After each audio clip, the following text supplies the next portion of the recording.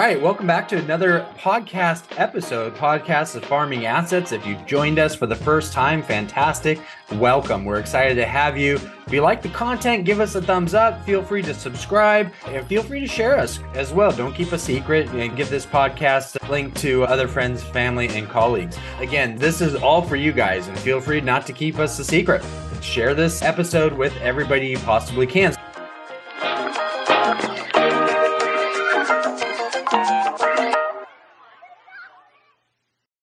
All right. Well, welcome back. I appreciate you being here. So today's episode is going to be about California and the mass exodus of Californians at public schools. It's from a article or a website magazine called City Journal.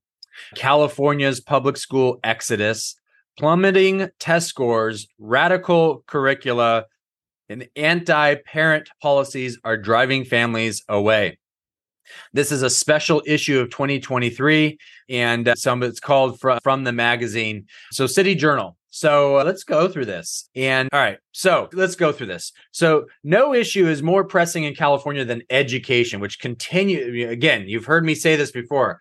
From California, public school educated. So it's amazing what's happened since the 30 years I've been graduated. I am celebrating my 30-year graduation this year from high school. So in late October, the state released scores for the first post-COVID shutdown state standardized test conducted early last year. The results were horrendous.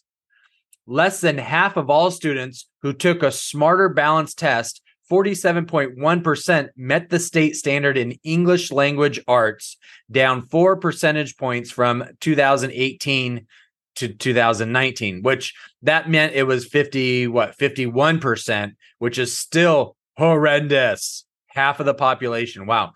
1/3 of students met the standard in math, down 6.5%. Only 16% of Black students and 9.7% of English learners met standards in math.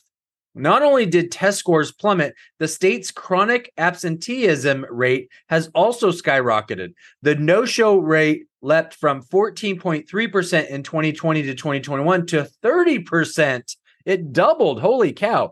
30% in 2021 to 2022. California defies chronic absenteeism as students missing 10% of the days they were enrolled for any reason. Wow. But amazingly, during the 2021 to 2022 school year, data showed that the state's four-year high school graduation rate climbed to 87% from 83% in 2020 to 2021. I have no idea why that's possible. Let's look at the next part. How is that possible? EdSource's John Fensterwald explains, quote, the high school graduation rate in 2021 to 2022 reached a record high statewide and rose significantly for most student groups. Although the progress warrants an asterisk, recognizing the hardships many students experienced during COVID and the challenges of teachers and grading fairly during remote learning, the legislature passed Assembly Bill 104. It allowed parents to request that F's and D's for high school students be changed to pass or no pass. It also gave last year's juniors and seniors the option to graduate with the state's minimum requirements made up of 13 courses totaling about 130 credits. The situation in Los Angeles is even more egregious. About 46% of the city students were chronically absent last year, more than double compared with the previous year, according to district numbers. Nevertheless, their grades are rising. Standardized test scores tell a different story, however. The Los Angeles Times examined district-wide spring 2022 grades and the state's 2022 standardized test scores, and the paper summarized some of the findings. So here it is. In math, 73% of 11th graders earned A's, B's, and C's. Test scores showed only 19% met grade level standards. Wow. For 8th graders, 79% earned A's, B's, and C's in math. Test scores showed 23% met grade level standards. And what does that mean, met grade level standards? 8th graders should be testing at 8th grade level. So they're getting A's, B's, and C's as an 8th grader, but when they test at what an 8th grader should be at, only 23% of them met that 8th grade level. Now, in English, 85% of 6th graders earned A's, B's, and C's, while 40% met grade level standards. For 7th graders, 82% earns A's, B's, and C's. In English, test scores showed 43% met standards. Wow. According to World Population Review, California now leads the country in illiteracy. In fact, 23.1% of Californians over age 15 cannot read the sentence. Holy cow. While some of this poor showing is due to huge influx of migrants from California's porous southern borders, much of the blame falls on the state's failing public schools. California seems in no rush to correct these educational shortcomings. Unlike other states like Mississippi, North Carolina, Florida, Connecticut, Colorado, and Virginia, the Golden State has not adopted any comprehensive literacy plan to ensure that children can read by 3rd grade, nor has it indicated that it intends to create such a plan. Voters' attitudes toward the state's government-run schools have tumbled accordingly. A poll from UC Berkeley Institute of Governmental Studies in early 2022 revealed that just 35% of the state's voters give public schools in their local district a grade of A or B, down from 55% in 2011. At the other end of the spectrum, 25% now grade their local public schools D or an F, up from 10% in 2011. The poll included responses from 800 California voters, half of whom identify as Democrats, 26% as Republicans, and 24% as independents. Now, that's only 800 California voters. Okay. So 800 out of millions of people there. But still, this is why I'm not a big fan of polls, but they run polls and it's supposed to be, cross or whatever, but, asterisk there. Given this general dissatisfaction, not to mention policymakers' suffocating response to COVID, it's no surprise that enrollment in California schools is plummeting. Already in 2018 to 2019, about 23,000 students had left the system. 23,000 students have left the system. Wow. But between 2019 to 2020 and 2020 to 21 school years, public school enrollment in California dropped by more than 7 times that figure, with 175,761 students leaving. And it is likely to get worse. Wow. That's unreal.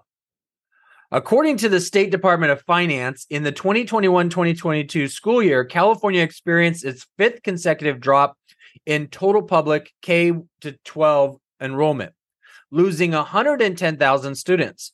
If current trends hold for the next decade, the state will see a further decline of 524,000 students by 2030. That's 7 years from now. Wow. Let's pause there. That is unreal. Because what is so sad about this is that these kids aren't getting a hand up. These families, we don't even know what the demographics of these families are.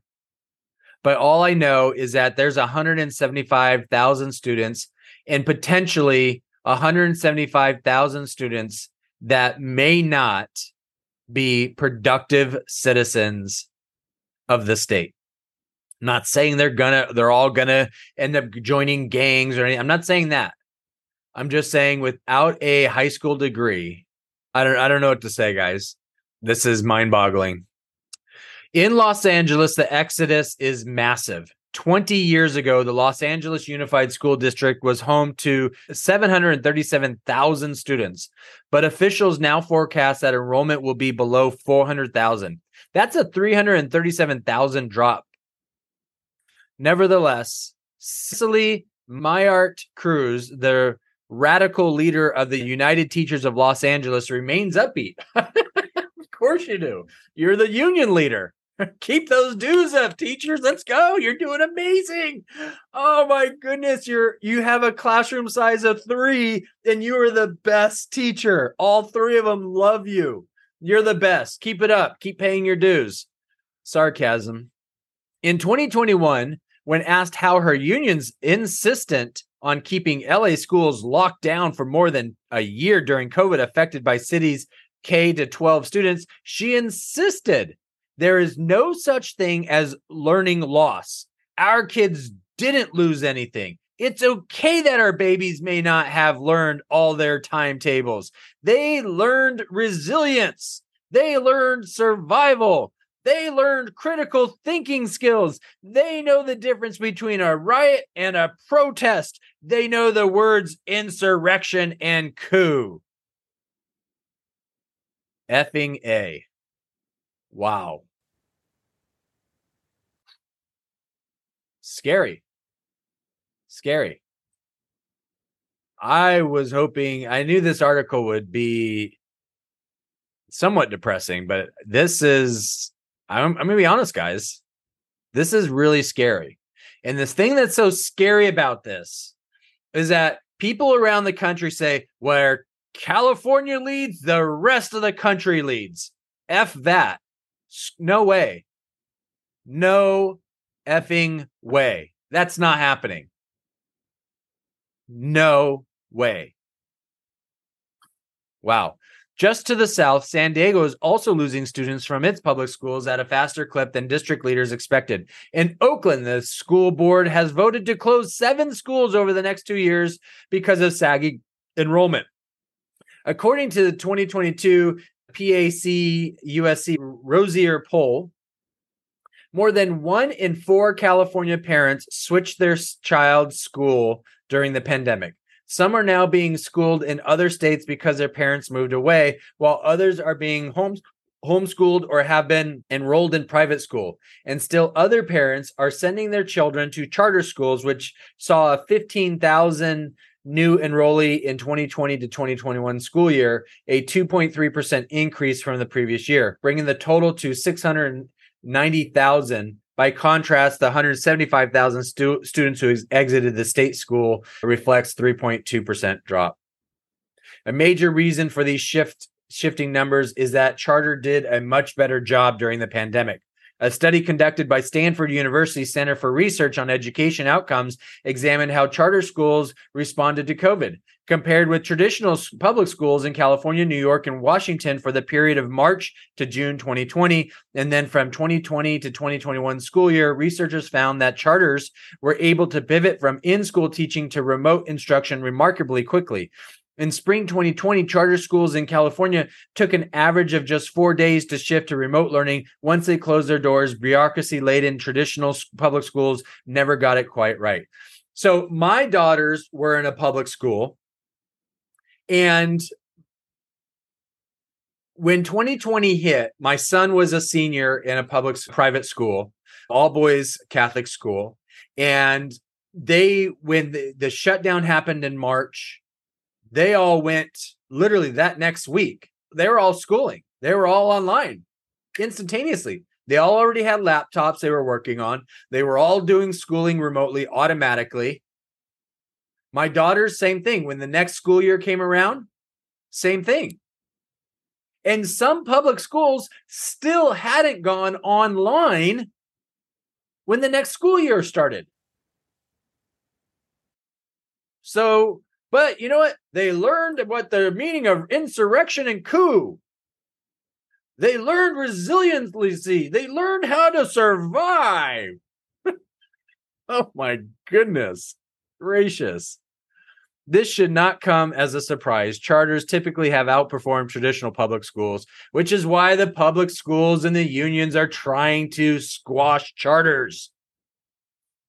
A 2014 study from Stanford University found that low-income Black students in California charter schools gained 36 more days of learning in reading and 43 more days in math a year than their district school counterparts. In 2017, Stanford released the results of a study that revealed that the longer students attend schools and chartered networks, the greater their gains. For example, in math, students attending schools and charter networks gain, on average, about 34 more days of learning in their first year than similar students in traditional district schools. By their third year in that school, they gained 69 additional days of learning, roughly twice the growth.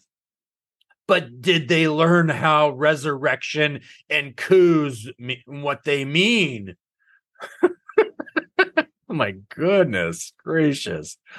What distinguishes charter schools, of course, is that they are independent, flexible, and perhaps most important, rarely unionized. Scratch your head, make you think. Unlike in district schools, the teachers' unions in most cases must organize each charter school individually at time-consuming and costly process. Wow. This article keeps going, guys. And I mean, we can make this article about a half hour, 45 minutes. And I'm gonna spare you the more. You can get the link of this article. You can read the rest. All I gotta say is I am depressed. I'm depressed. I'm sad.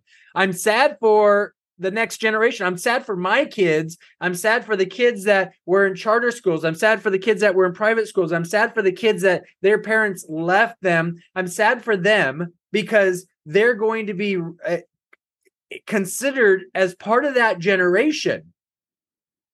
Okay? Or they're going to be considered as part of that generation. And how do our kids, do they make friends with them? Do they socialize with them? Or is there this greater divide now that was created by adults, by our politicians? What do we do? What do we do? I'm sad for that generation. I'm sad for it. And I don't know. You know, I'm a generation of latchkey kids, right? Divorce. I had a house key around my neck. We had when I got home, we always had this secret code of, you know, when my mom called, and, you know, we had all these things. As an only child being raised by a quote unquote broken home. I don't know. Seems like it wasn't so broken compared to now. My mom loved me to death. I had a great education, had great friends. A lot of fun. A lot of fun. I enjoyed my childhood. I'm enjoying my adulthood. I'm enjoying life. So, I don't know. I may ask you not to share this article. I don't know. I don't know what to do here, guys. I think this is important information, especially if you're still in California and you don't know all this stuff is happening because you're busy working. You're busy trying to put food on the table. You're trying to raise your family. You're trying to have dinner together as a family. You're trying to keep your kids in activities, and you don't know what's going on because the public schools aren't going to tell you. Shoot, your kids can go transition from one gender to another, and the school won't ever tell you. So, what do you think they care about teaching your kids English and math? They don't care. And I'm sorry if you're a teacher, you're listening to this. I am sorry. You may be one that really does care and you're concerned, but you've been there 18 years as a teacher, and now you're just trying to survive the next till you can get your pension. I understand that. I am not faulting you for that. And you go to work, you go to school, you teach your kids with everything you possibly can and do. Sure, I know students are less ruly. They haven't learned their manners. I understand that some kids don't even know how to sharpen a pencil or use a pencil or hold a pencil. I understand all that. That's a result of our politicians the last few years.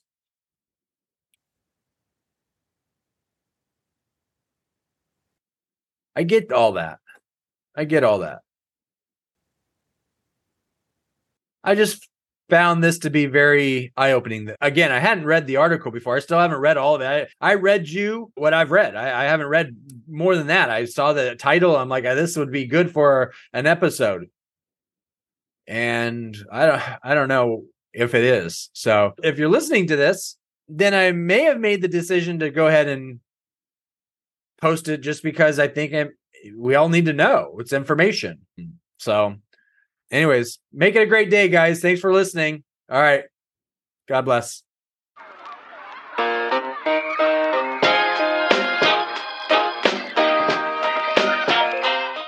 All right. Welcome back to another podcast episode, Podcast of Farming Assets. If you joined us for the first time, fantastic. Welcome. We're excited to have you. If you like the content, give us a thumbs up. Feel free to subscribe and feel free to share us as well. Don't keep a secret, and give this podcast a link to other friends, family, and colleagues. Again, this is all for you guys, and feel free not to keep us a secret. share this episode with everybody you possibly can.